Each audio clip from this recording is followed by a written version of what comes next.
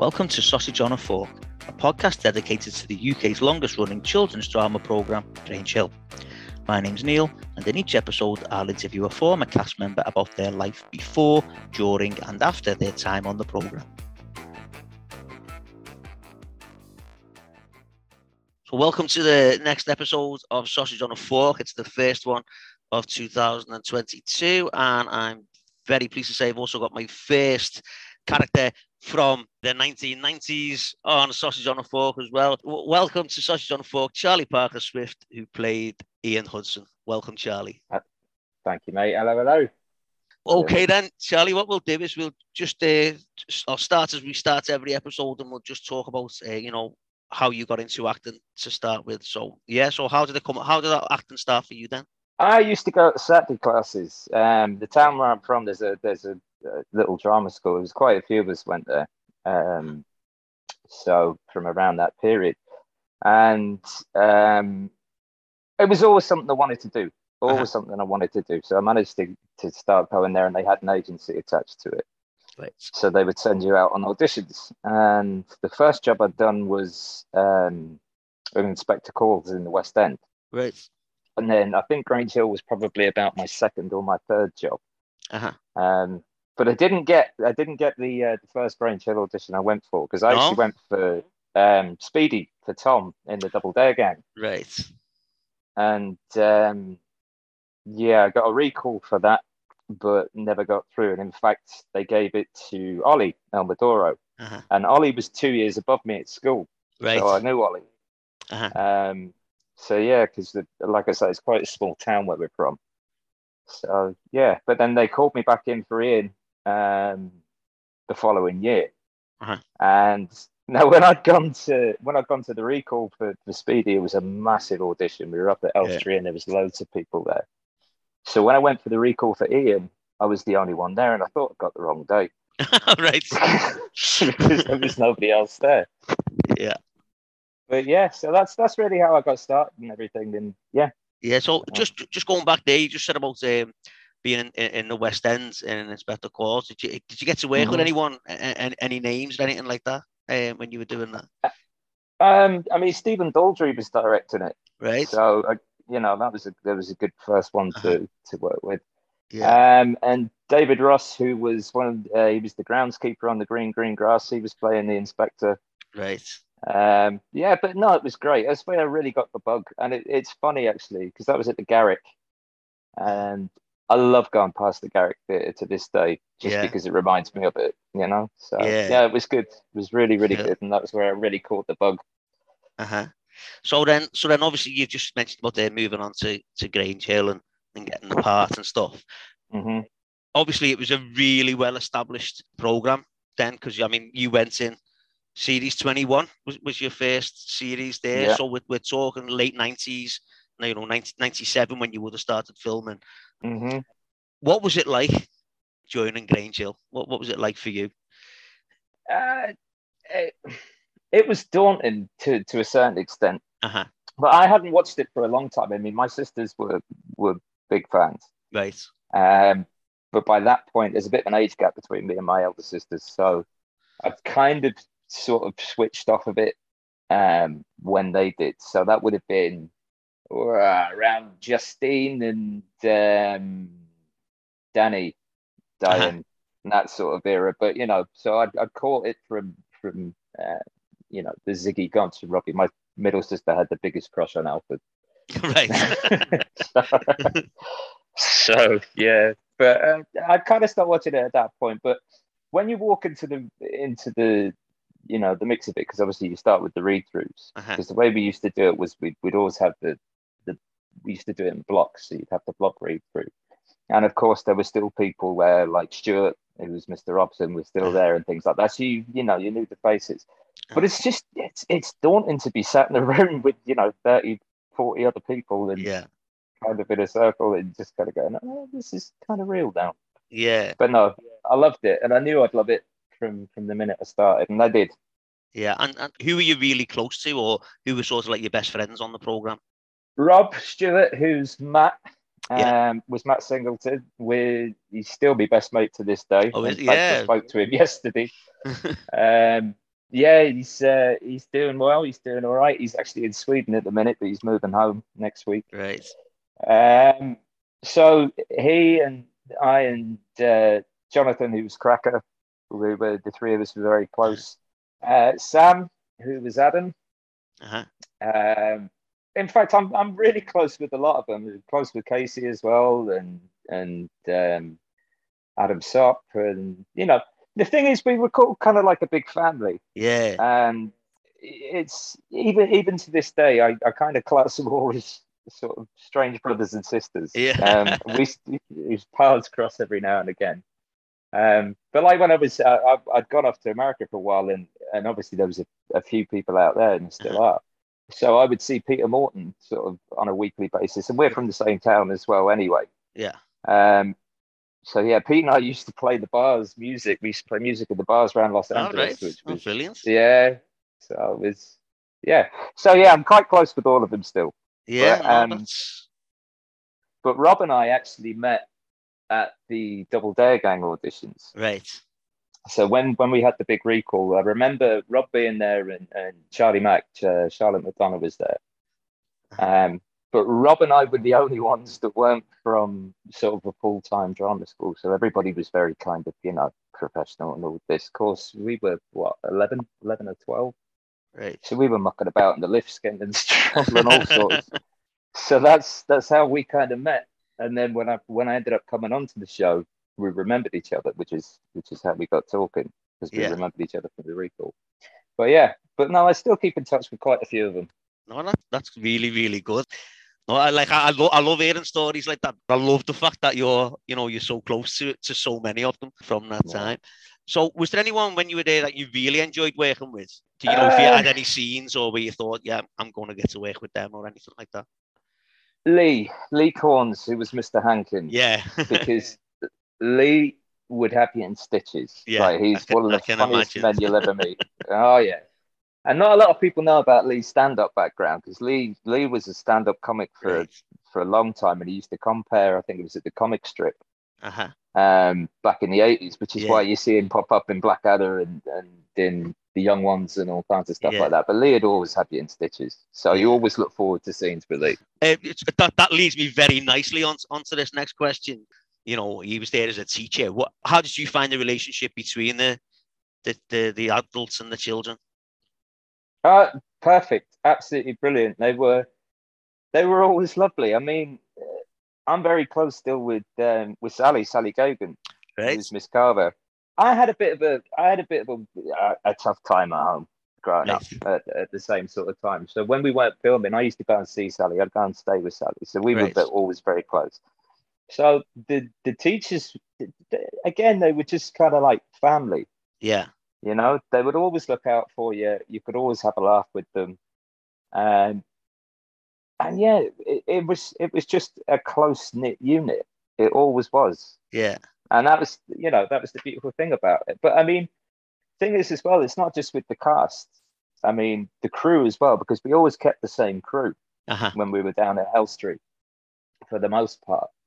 So even now we're still in touch. I mean, like there's a few of the crew that I still talk to frequently. Yeah. So yeah, we were always just, and they used to look at us as their babies when you're coming in, and they watch you grow up. So yeah. So it was always perfect. I mean, we always looked out for each other. Let's talk then about your storylines, your episode. We'll talk about that now, because it's fair to say Ian Hudson, when he first joined Grange Hill, was horrible. I look at it and think, okay, yes, he's a bully, but he's also horrible. And he never seemed to have any reason to start bullying people other than he could. Do you know what I mean? There was like with some people, you think, oh, there's a bit of a background or that, but he was horrible, wasn't he? He was. It's the gerbil. Oh my God! Oh yeah, that gerbil. I watched that the other day, and I was like, no way did this go out on kids' telly at that. Traumatizing. Do you want to explain what that scene was, by the way, just for anyone who hasn't seen it? Yeah, oh God, I haven't talked about that for ages. So there's a scene where Ian is tormenting Adam, and there's a classroom gerbil. I think it's in the science lab. And I decide I'm going to suffocate the gerbil. I can't even remember. What is it? I think it's something I'm trying to get him to confess to something he didn't do, or I'm going to suffocate, Ian's going to suffocate this gerbil. And he ends up freaking out and picking up the jar and launching it at Ian, which is sort of the comeback. But yeah, just I remember being terrified actually shooting that, because Mark, who was the props guy, Marky Mark, they were sugar glass jars. Right. But he was throwing them at me and I had to duck out the way of them. You do it 3 or 4 times. And I was thinking, God, what if this hits me? But yeah, no, that was good. And Sam's funny. Sam will tell you to this day, he's convinced that the reason I got Ian was because Sam was the one that was cast first out of all of us in that year. Right. And Sam said they asked him what he thought of me and if I should get the job, but apparently he turned around and said, "No, I don't like him. He scares me," which is great. Right. Supposedly, he'll tell you that's why. But yeah, so yeah. But no. Sam and I still keep in touch. I mean, I spoke to him. When did I speak to Sam? Christmas Eve. I'm going to go see him next week. Right. But yeah, so yeah. The thing I found about that story was, Ian had done all these things to Adam. And the one time Adam stood up to him, Ian brought his dad in. Like his dad came in, and I just thought that's typical bully behavior there. Like, he doesn't like it when something happens to him. But yeah, I mean that just I think that summed up Ian's early character. It did, well. Like, yeah. He didn't like it. The thing is, Ian was supposed to be I think a bit more rough looking than he was, because I remember when I first got the job, they had said to me, "Right, we're going to shave tram lines in your head and all this," and they couldn't do it because my school wouldn't let them. Ah, right, okay. So the look of Ian was originally supposed to be a bit more rough. Right. Yeah. So in the end, they just shaved my head because I had longer hair at that point. So they just ended up shaving my head. But yeah, so he was supposed to be nasty from the outset, and that was all he was going to be. He was just going to be an out and out scumbag. Yeah, but then Series 22 came around, and he seemed to be a little bit different. He didn't seem to have that same kind of edge. I mean, there was always a side to him, but the fact that him and Adam sort of tolerated each other a little bit more, and you'd see them not always being nice to each other, but there certainly wasn't that horribleness as much. I think that's more down to, I don't think they knew what to do with us, right? As a year, because obviously when we'd come in, there was me and Sam and Franco and Michael, and then Jade and Tilly. Well, Tilly had gone halfway through 21 because she went off to do the Wild House. She got a bigger or a similar sort of part on the Wild House, and she wanted to do that, which is why she went. And then they brought Danny in. They brought Danny Lee in for 22, but we only ended up doing 3 blocks of that series. Yeah. So we were only in the first. There was the first 12 episodes here and there, and then you don't see us for the other 2. Yeah, I noticed that the other day, and a similar thing happened with your first series as well, Series 21. You don't seem to be around for the second half. Yeah, 21 was slightly different because 21, it's all to do with licensing days. Because we were that bit younger, you're only licensed to work so many days a year. Right, okay. And it goes up with your age, you see. So for 21, because we were in quite heavy in those first sort of 3 blocks, we used our working days. But 22 was a different one, really, because there was a change in producers. So Stephen Andrew produced 21, and I think maybe 19 and 20 as well. And he left on 21, and we had Diana Kyle come in. So the show was kind of on a bit of a revamp, and was... I'm just trying to think what happened in 22. 22 was the football. You were captain of the football team, and yeah, but I mean, in terms of, we had that whole thing with St. Joseph's, but in terms of what the overall was for that series, because there was always sort of the focal point of the series. I think that was that the Taylor year with the car accident. But anyway, so I think maybe that was why they were trying to focus on a different area, and they kind of didn't know what to do with us as a year. So that's why we sort of took a more of a backseat. Yeah, the car accident was Arnie and Kamara. It's Arnie and Colin. Yeah. Yeah. Yeah, they were in the car crash. Yeah. So yeah, because that was the thing where, as I say, Ian seemed a bit different. The fact that he was captain of the football team, obviously, he wasn't the same bully that he used to be. And no, because I was wondering about why he just disappeared. A few of them just disappeared, and also because a lot of that I noticed was, although Ian was there, it was mainly sort of Ben and Franco. We were like a lot of the getting the Sophie back and all that. It was Ben, wasn't it? A lot more than Ian. Like, yeah. Well, I mean, Ben was the new character, so obviously they were bringing some focus to that. And Franco used to play football, right? So yeah, and I, as much as I like playing football, I'm not particularly good at it. So so I think that was more the reason behind that, and that was what kind of spelt the end for Jade as well, because after that point, she kind of said, that's it, and I want to go off and do other things, which is why she left in 22, right? Because I remember she wasn't, there wasn't really anything for her to do. She spent most of the series on the sidelines cheering the boys on, kind of thing. Yeah. So and she's a bloody good actress, even to this day. Like, she is so good, and I completely get it. Yeah, even then she was good. So sound. So just on that one with the cup, going back to that, as you being a Spurs fan, what was it like meeting Lewis Boamorte? I've still got the photo. Actually, I've still got the photo. Somebody gave me a copy of it, of me, Franco, and Danny Lee, and Louis Boamorte. But the man spent most of his career at Fulham. The fact he was playing for Arsenal at the time is neither here nor there. But he was a nice guy. He couldn't speak a word of English, bless him, so his translator was there with him, because he's just come over. I think he was about 19 at that point. But yeah, he was a nice fella. Fella. Cool. But you say that about me being a Spurs fan. Ian couldn't make his bloody mind up who he was, because if you look at one point, I think in 23 they've got me decked out in a Chelsea kit, right? And then during 25, when I'm having a row with Deverell, I tell him I'm Church of West Ham, so Ian couldn't make his mind up who he was. So, well, as long as you know, that's all that matters, like, I suppose. So then Series 23 comes around, and that's when Miss Fraser comes in. And that was fun. All the lads have got a thing for Miss Fraser. Bless her.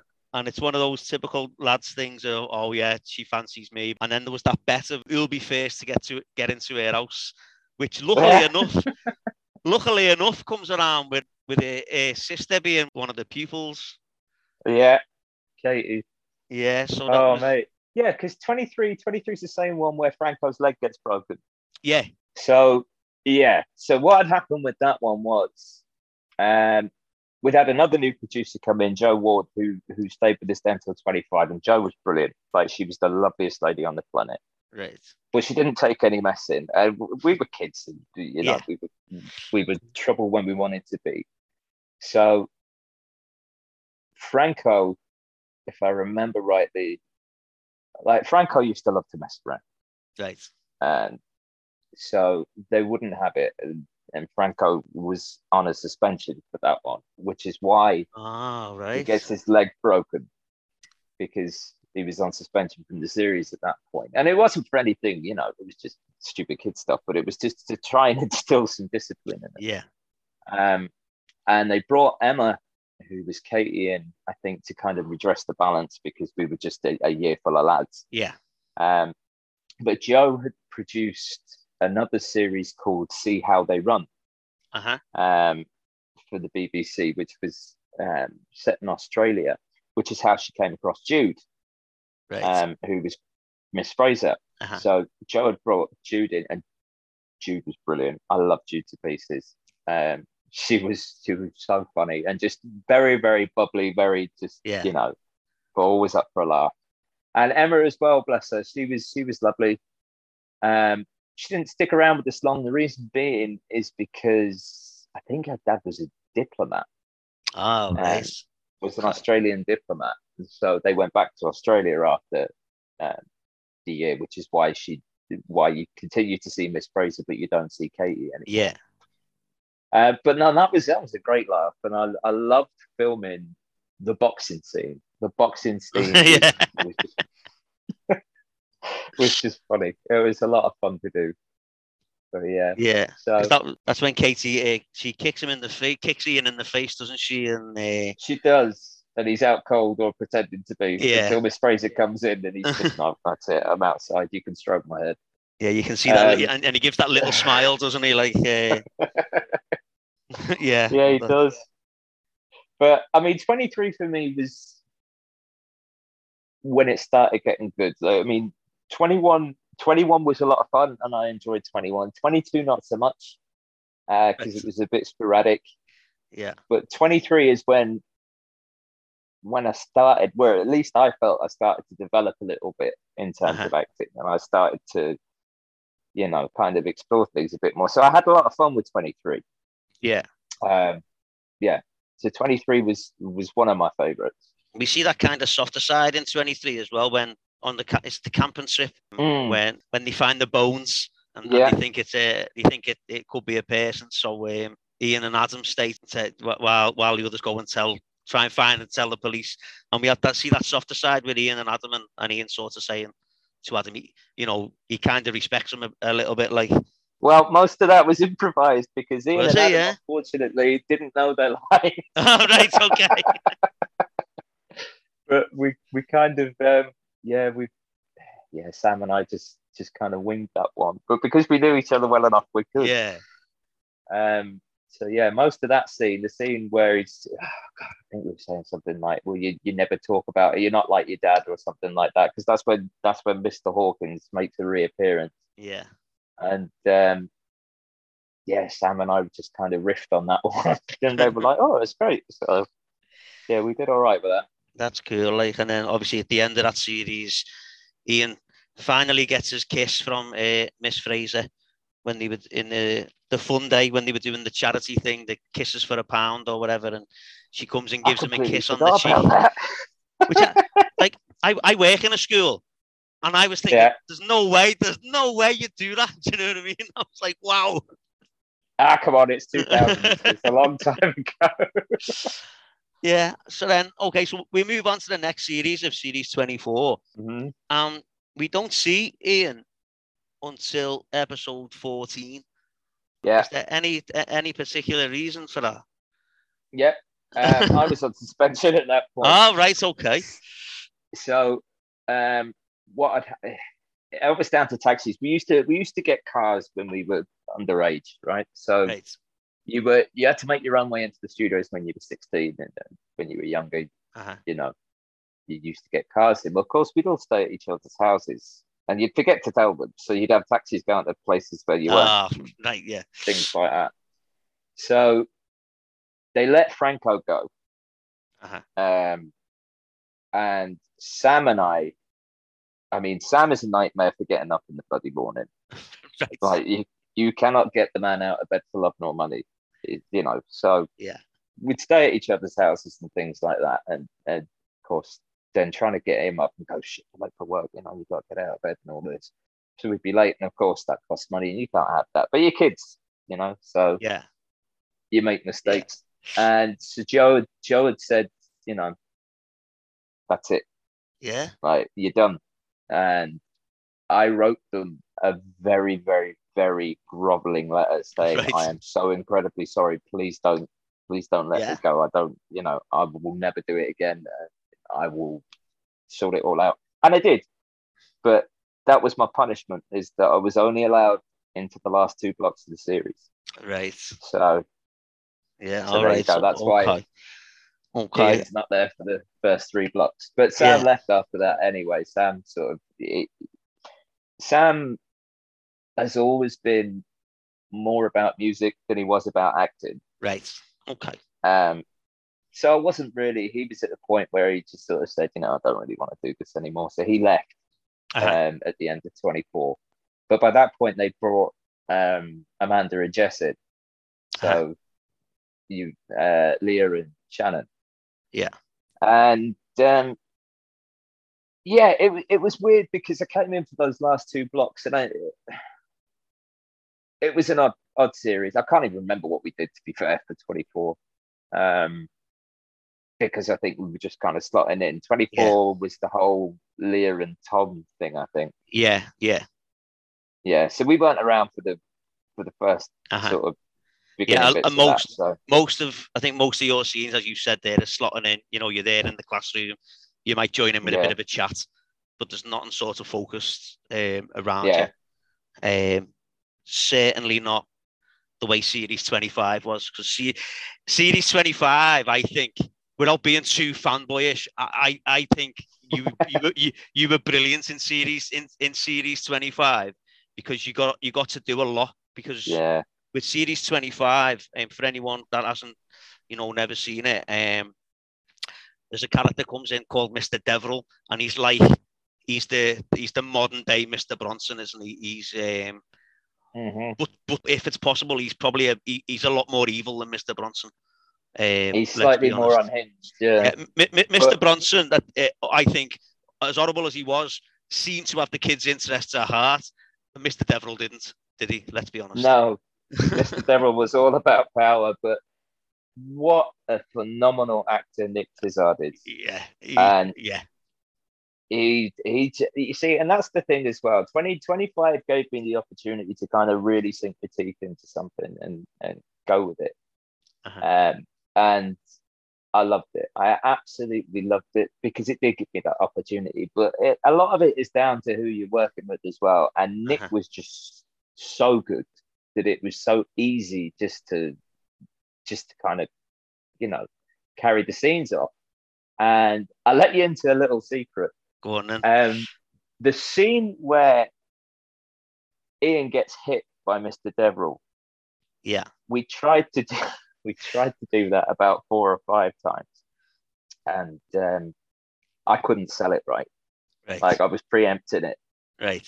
So I said to Nick at one point, Nick, do us a favor. I said, just one take, just give us a slap. And he went, are you serious? I said, yeah. I said, we'll make it look real. Go on. And he went, are you sure? And I was like, just do it. So that one you see is an actual slap. Right. And that's why you see my face come back like, because it hurt. But he was good about it. And we only did it. We only did that the once. And that was on my insistence because it just wouldn't have, it didn't look right. Yeah. Because I was just like, but I imagine that must be difficult to try and sell it. There you go, a little bit of a tidbit of information, actual proper slap in that scene. But you know what? 25 for me was just fun all round, because you have to look at the context of it. We knew it was the end. Yeah. At 25. So basically, maybe from 23 through to 25, there'd been rumors going around. There'd been rumors going around that it was going to be our last series, that 23 was going to be our last series, then 24 was going to be our last series, and all this, because the BBC was changing a lot of things. Yeah. But then that's why 25 is only 18 episodes long, whereas the rest are all 20. Because that was it. Yeah. But we knew from the get-go that 25 was going to be the last. And so Cy Spencer, God rest him, I was devastated when he died. He was our script editor, and Cy just used to come up with madcap ideas. And when he knew it was the end, he was just like, right, that's it. That's all I need. Carte blanche. I'm just gonna make it as fun as I can. And he did. And I've said this on a couple of forums. If you look at the scene with Cracker, where he's being cornered in the scrapyard. Yeah. In series 25. Well, the fella with the sunglasses, the heavy with the bald head, sticking him up against the car. Well, that's Cy Spencer. Right. Because he just wanted to be in it. All right. So, okay. Yeah, we just had a lot of fun with 25. Yeah, there was a lot of, not necessarily loose ends being tied up, but things were getting put in place for characters. You know, like Ian was joining the army. The Mr. Deverell story. If people haven't watched it, I'm sorry to give away this spoiler, but it is over 20 years old. Yeah. It comes out that Mr. Deverell isn't actually Mr. Deverell, and he's took on the identity of another teacher from another school, which just sounds mad. But as you say, I always say that about Grange Hill. It was real, but there was a lot of far-fetched plots in there as well, like as well. But yeah, I just like the way you could tell something was happening. When you watch it back, you can tell that people don't really know what's going to be happening, because all these things are getting put in place, as I've already said about Ian joining the army. Let me tell you about the Breakfast Club episode. Oh yeah, we can't not talk about that. I need that. You know what? I need to talk about that. I watched that the other day, the Breakfast Club episode, and I looked at you and I thought, he's even dressed like John Bender. That was my pick on that one. They wouldn't let me have the fingerless gloves. Right. But what had happened with that was we were sat in the bar, because you used to be able to eat in the bar, right? And all the Morecambe and Wise jokes about BBC canteen food being crap are true. Right, okay. It's bloody awful. So you'd eat in the bar because it was better than the canteen food. And I sat there one lunchtime with Si, and he said, I've got a bloody deadline. I've got a deadline and I need to get this script done. I can't think what the hell to do. He said, have you ever seen The Breakfast Club? I said, yeah. He said, that's solid, we'll do that. So I probably shouldn't say that, but copyright infringement and all that. So it was tongue in cheek, homage to it. So they let me pick the costume. I was like, well, we got to have the check shirt. And like I say, they drew the line at the fingerless gloves, but so that was, we knew full well going into it what it was supposed to be. Yeah. And that's what I mean. 25, we did those kind of things because we thought, well, sorry, what are they going to do? Are they going to cancel us? They've cancelled us anyway. Yeah. No, and so we just had fun with it. I do like that, the fact that not only were you dressed as John Bender, the fact that you got up singing on the table, and that bit where you're trying to get Maddie back to the room. It was Maddie, wasn't it? Yeah. It was, yeah. Trying to get Maddie back into the room. So you go off banging on the lockers and all that. And I just thought, how have they got away with basically a half-hour version of the Breakfast Club? But yeah, no, I did really enjoy that one. Like, it's a good episode. That's one of my favourites. So then there is the fire. There is the explosion. Did you know at that point, was that it? By the way, was that just the end of Grange Hill? Or at that point, did you know that it was going to come back? No. As far as we knew, that was the end. Great. That, and that it was literally going out with a bang. Yeah. Which is what the plan had been. And then we'd started to hear rumours as we were filming sort of the last block. We started to hear whispers that Phil was interested in buying it back. That Phil Redmond was interested in taking the rights. I mean, I don't want to bore you too much with this, but the politics of it was at the time is that we'd had a new exec producer, Elaine Sperber, she'd come from Disney. Right. And she kind of didn't get it. She didn't get the show at all. Yeah. And there was a lot of other shows at the time. Like she thought Microsoap. Do you remember Microsoap? I don't remember that one, no. Show called Microsoap, that was on CBBC at the time, and she kind of thought that the show should be like that, more kind of wacky kind of comics. So she just didn't like the show, right? And kind of made the recommendation to the BBC that it was time to kill it off. But yeah, so then we started to hear, as I say, that whispers that Phil was interested in buying it back, and we had a farewell Elstree party after we had the wrap party for the series. But I think, God, my memory's a bit sketchy on this one. I think that was about 3 or 4 weeks after the wrap party. We had a farewell Elstree party because it had been confirmed that the show was going to go back when it was going up to Liverpool. So everybody got together, and nobody knew who was going. Right. Jo Ward had said to me at that party, she said, I can't guarantee it 100%, but from what I understand, you will be going. So I kind of had an inkling, but nothing was definite. Nobody knew who was being brought up to Liverpool and who wasn't. Right. Okay.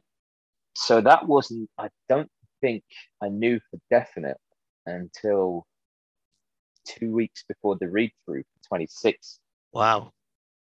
Yeah. Right. And I was living up north at the time anyway. So 25, I'd moved up north, and I was commuting. Right. Okay. I was commuting up and down, and that was hard work. I mean, some days I used to get, if I was working one day, I would get the night bus. Right. Right. So I would leave Yorkshire I was living in Yorkshire at the time. I'd leave Yorkshire at 10 o'clock at night, get into Victoria at 6, get the train up to Elstree, work, come back, get the train, get the 5 o'clock bus, and be back in Yorkshire at midnight. Blimey. Yeah, wow. It was hard going. But yeah, so 26, that leads us on to 26. And again, I didn't know until I got to the read through who had come up and who hadn't. Yeah, so 26 is when it moved to Liverpool, which didn't sit right with a lot of people. But I think the fact that Phil Redmond had bought it back was like, well, we'll do it in Liverpool, which is fair enough. So we find out then that Ian had left the army, and at first he was quite sort of sketchy as why he'd been in the army but left after a couple of months, just because he didn't see the point of it, wasn't it? In the end, I think that was his aim. Yeah. I mean, 26 for me, 26 was finding its feet. Yeah. Nobody quite knew what it was going to be, because strange little things. Pay attention to the background in 26. Right. I mean, Teachers was big at the time, and they had these things. So that was one of the things that the guys at Mersey thought might be fun to do. So you've got some weird and wonderful stuff happening in the background of 26. Right. With okay. People jumping through windows, all kinds of weird stuff. Right. But that was the thing. I mean, it was a new show for those guys, and they wanted to kind of make it their own. Yeah. From the show's point of view, again, it was sort of finding its feet. Nobody ever mentioned about what happened to anybody. No, that's the thing. Yeah, it's like you don't know if people survived or if they didn't, unless they were on the program. And you think, yeah, okay, well, they must have survived, obviously, because they're there.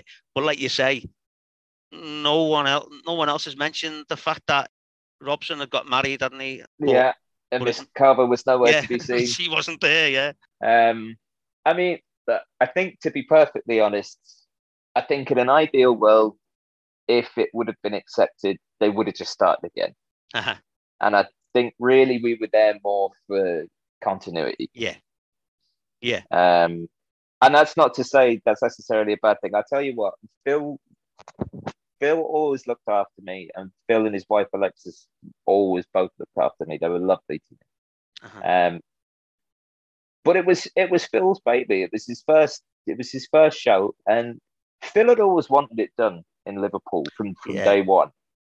And now he had the opportunity to do it. So I think 26 is really, barring us guys that came from London, Series 26 is what he envisaged Series 1 to be. Yeah. So, and it was, I can't knock 26 or 27 for that matter.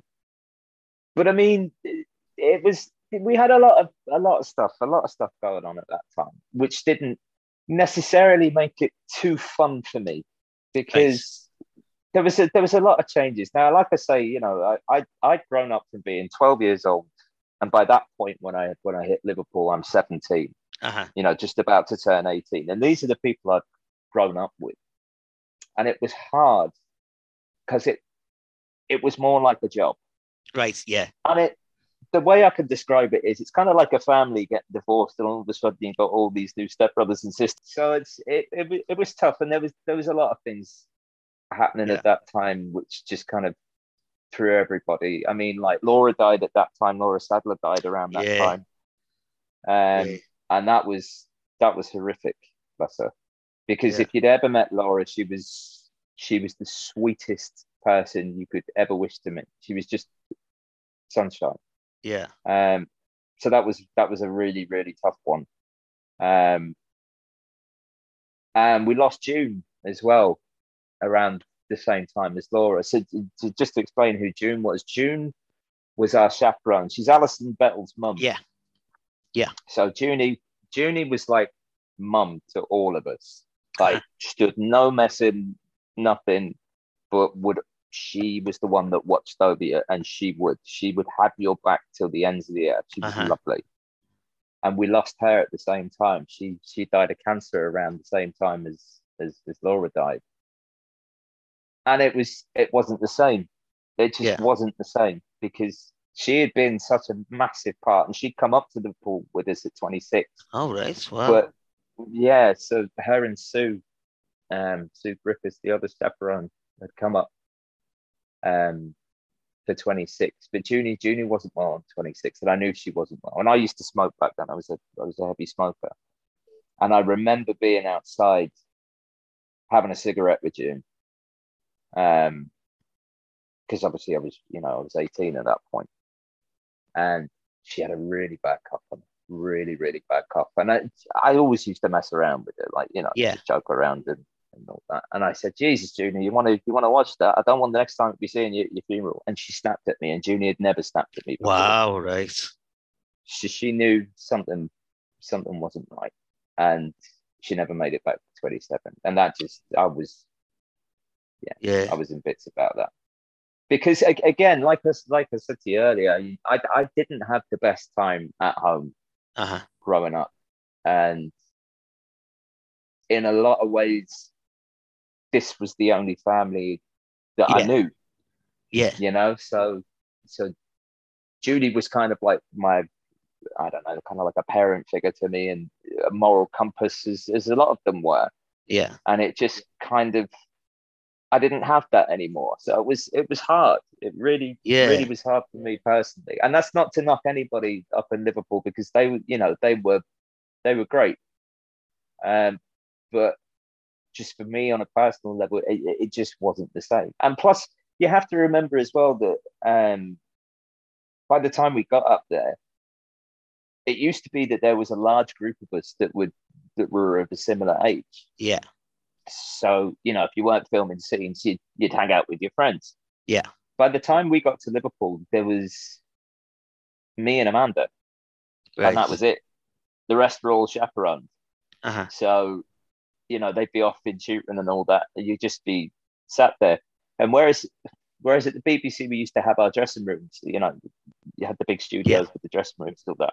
We just used to have to sit in the canteen, because there wasn't the space at Mersey that there was. That I think got to Stuart as well, which is why Stuart went in 26. Right. Because he just didn't have his own space. Yeah.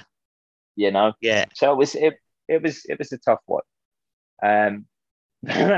One of the funny memories I have is getting to the read through, and they had the names up, and they had Hudson. Well, of course, Tom Hudson is sat in my seat. Tom Hudson, who played Baz. Yeah. And that was our first introduction, was me tapping him on the shoulder going, "You're in my bloody seat." And but Tom and I are close. I ended up going out to his wedding in Antigua. Oh wow. But Tom's brilliant. He's given the acting up now. He's done well for himself though. He's heading up Marvin's Magic, if you can believe it. Wow. So there you go. But yeah, so 26. We did have some laughs. We had some laughs, but the reason why Arnie left, Arnie Ocheng, who was Calvin, he went at the end of 26 because he just wasn't feeling it. Yeah. So you have that sort of thing going on. But I'll tell you a funny story. They used to have us in the hotels as well, because that was a tough one, because you'd be away from home all week and you'd be in a hotel room.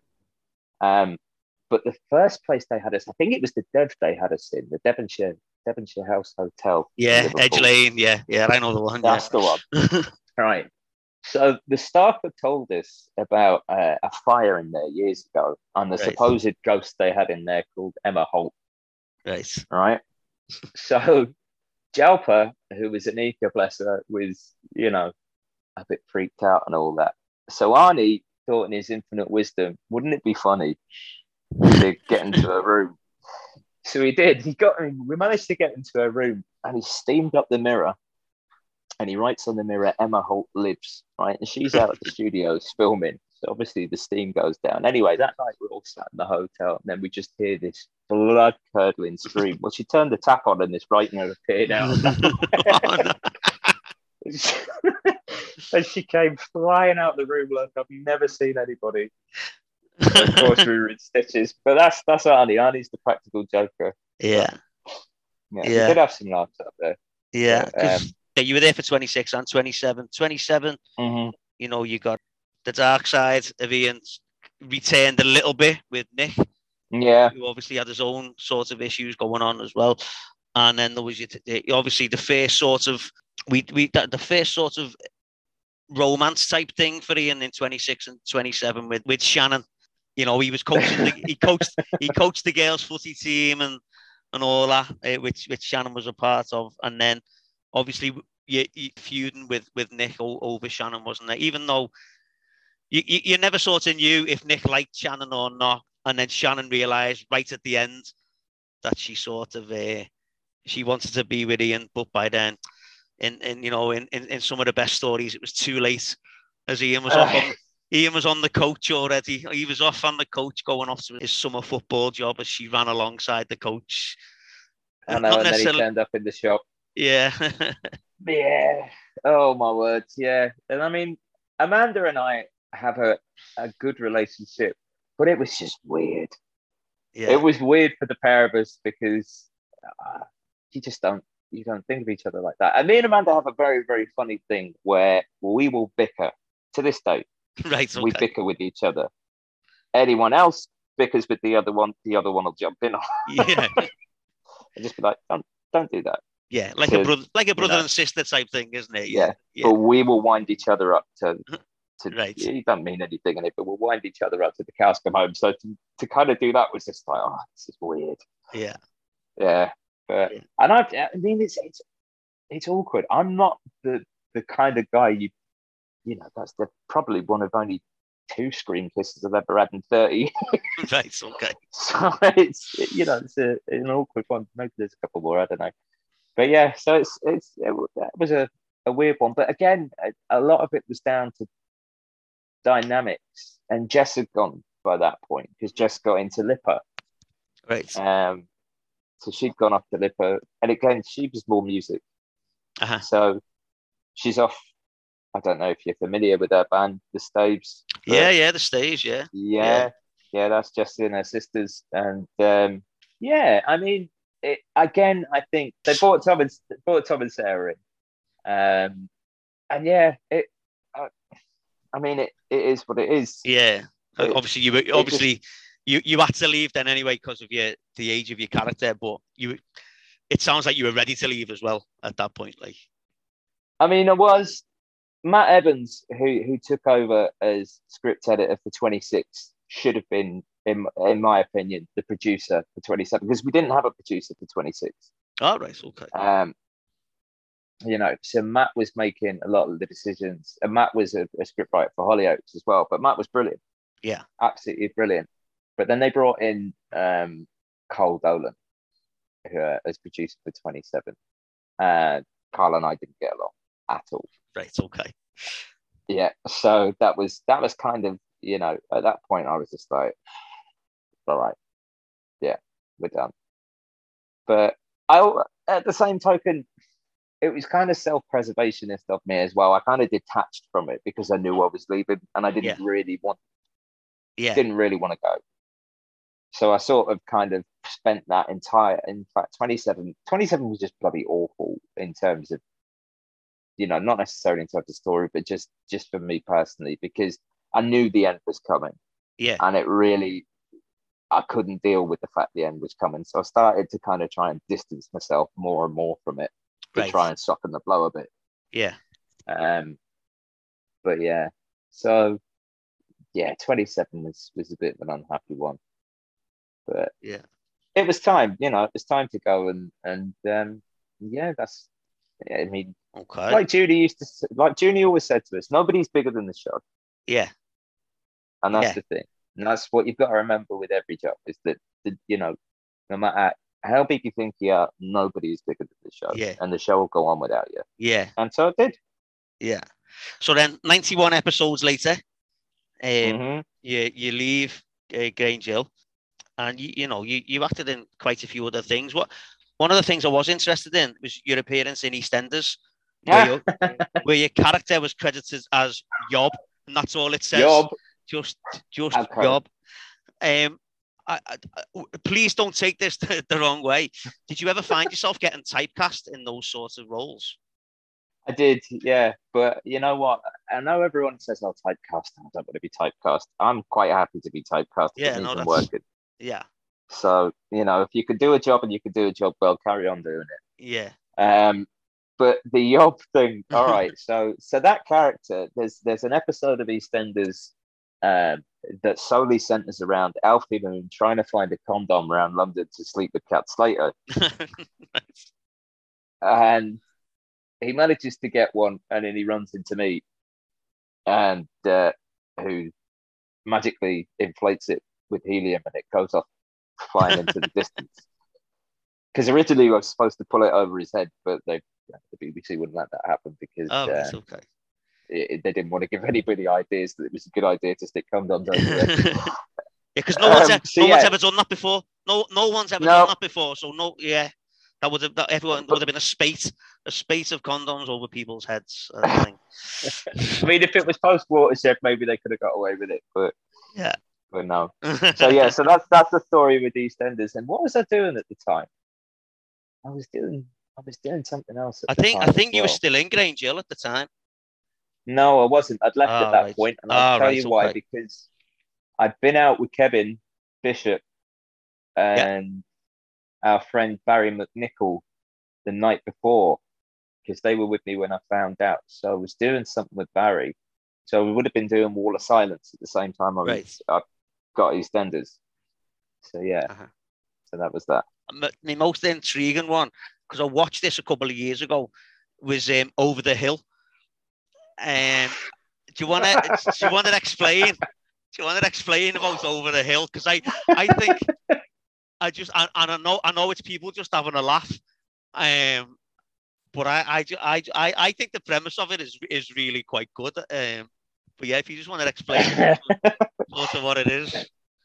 See, this is Pete and Aidan's brainchild, because Peter and Aidan are thick as thieves, and they've always made little short films together. Like if you ever look at Pete and Aidan's Facebook pages, they have all these films that they've made over the years. Yeah.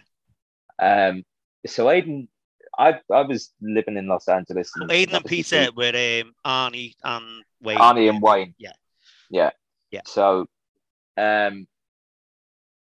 Pete and I were both living out there, and Aidan had come out to visit, and they'd come up with this idea for Over the Hill. And Over the Hill was supposed to be a spoof documentary about the two of them trying to break the American market. We just tried to make it as ridiculous as possible. We were making it up as we went along. Yeah. But we had some funny people in it that we just knew from Los Angeles, like Teddy. Teddy's doing well for himself now. Actually, I think Teddy had an HBO special as a stand-up. But we knew Teddy from just, Los Angeles is a bit like that, where you meet people and some people just all of a sudden go through the roof. But we just had a lot of fun. And, Pete's playing the campy Scream Queen sort of character, and Aidan's the arrogant, overinflated ego. And I was just there. I mean, we were just there having a laugh. Yeah. And we thought on it, just do it while we could. But some of that stuff is just Los Angeles. Like there's a shot in there of the guy with the long hair doing the pull-ups on the thing. Well, he was just there. That was what he was doing. So we were just like, get a quick one of that. And like the people we were stopping, they had no idea. They're just random people in the street. Yeah. So there's a bit where I remember the bit I remember most is stopping a couple of girls, and you were trying to make themselves out to be they'd been really big stars in England, hadn't they? And they'd been on a soap opera for. I'll tell you what that was. That was an Entertainment Tonight news crew. Oh right, wow. They were filming a segment outside the Chinese Theatre in Hollywood, of course, we went, oh, so I think, go on, why not? We'll just go and we'll go and have a word. So you had Aidan there trying to pitch them, going, do you want to interview me? I was, I was a huge star in England and just stuff like that. It was all tongue in cheek, and we just meant it as a laugh, As I said, I watched it a couple of years ago, and I thought, fair play. Like, I did really enjoy that one. Like, well, look, I mean, the idea was that we wanted to take that as a proof of concept, and we wanted to make a spoof kind of series featuring all the sort of other characters of what they were doing, just as a and just as like an office type comedy. But we shot that one, and it kind of just fizzled away, I guess. But you never say never. No. So what do you do now then? Oh, that's an interesting question. I'm still acting, so it's just been a strange couple of years, with the pandemic and everything. But I've just had an episode of Toast of Tinseltown. I don't know if you remember Toast of London. Channel 4 show with Matt Berry. Well, they've got a new series coming out on the BBC called Toast of Tinseltown. Right. Where Toast goes off to try and break Hollywood. So I got an episode of that, and that's coming out, I think, Tuesday. Is Matt Berry what you'd expect Matt Berry to be like? No. No, you'd expect Matt to be very kind of loud and very. He's very, very quiet. Very quiet man. Very reserved, but lovely. Really good to work with, and nice guy. But just does his job, and But very, very funny to do a scene with. You just kind of in stitches, and desperately trying to hold it together. And then I've got Star Wars coming out. I did an episode of Star Wars Andor. Oh, right. So that's coming out on Disney Plus. I don't know when entirely, but that'll be out on Disney Plus. And can I ask what are you playing in that? Nope. Unfortunately, I can't tell you because you never fuck with the mouse. Oh, right. Got but so that's coming out next year, and then it's just I keep busy. I just try and keep busy as best I can. And what else do I do? I've got a little business where I do restorations. I do video restorations. All right, cool. So people's home movies, the old cine films, I upscale them and get them to 1080 resolution or 4K resolution, and then I up the frame rates and all that. So I did get into the production side as well. I've been producing. I've just produced a film with Vivica Fox. Yeah. So I've got another 3 looking at going for next year. I might hop over to Sundance in a couple of weeks. But so that's always on the back burner as well. And I spent a lot of time doing production management as well. So I was doing factual for a while. So murder shows and things like that. So I kind of flip between both worlds, both sides. And keeps me out of trouble. Yeah. Okay. So we're nearly at the end, Charlie, and I always ask the same few questions at the end. So thinking about your time on Grange Hill. Mm-hmm. So other than Ian Hudson, who is your favorite character on the show from any time, any time period? Like Ziggy, George. Yeah. Good. And then same sort of vein, if you hadn't have played Ian, which other character would you have liked to have played? Obviously, you've already mentioned one that you went for an audition for, but from my era, or any era at all. Any era at all. Teacher or pupil? I would have probably gone with Mr. Bronson. I would have loved to crack at Bronson. I don't think I could have. I don't think anyone could have done it justice the way that Michael did. But it's still such a great character. You just want to have a go at.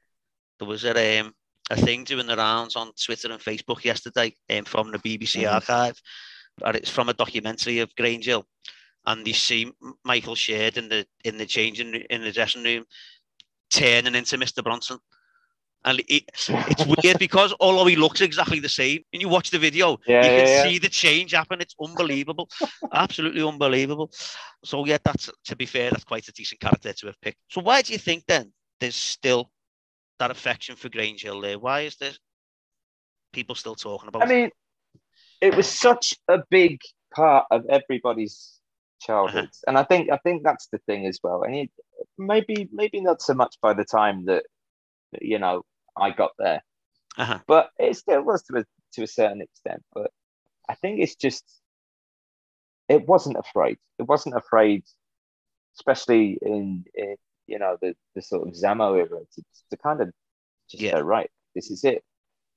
And I think that's what it lost towards the end.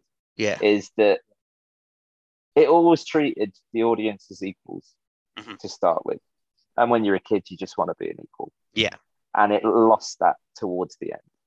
Yeah, it started treating the audience as kids instead of equals. And that wasn't Grange Hill's or Phil Redmond's fault. No, not at all. That was the change in audience demographic. They wanted the CBBC was the show was told CBBC is moving away from the teenage audience. Yeah, and your program needs to be aimed between 7 and 11. Yeah, ages, and that was why.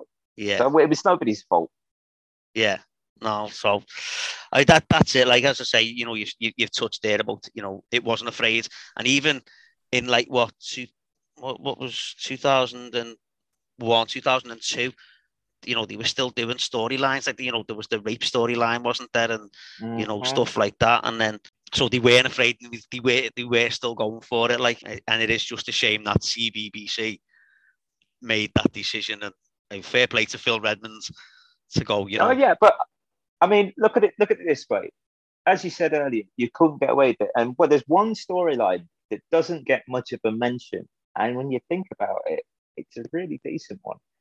Is Evelyn getting pregnant by an older fella. Yeah. He turned out to be a teacher. Yeah. So, you couldn't do that now. No. I mean, I don't think even Waterloo Road would have the balls to do that. No. So yeah, I mean, they were still going for it, and as I say, that was still, 2001, 2002, wasn't it? It was just a shame, as we've said there, CBBC kind of made that decision, like, but there we go. Well, Charlie, it's been superb talking to you. No, mate, been an absolute pleasure. It's been really good to have your input on it there, and thank you so much for coming. But listen, I just want to say a massive, massive thank you to everybody who's listening to this and who's still interested in it, because it means a lot. It really does mean a lot to all of us that you guys still have an interest in what we did. Brilliant. Well, thank you so much. It's been great. And for anyone listening, I will speak to you next time. Cheers. Bye-bye. Pleasure's all mine. Bye-bye.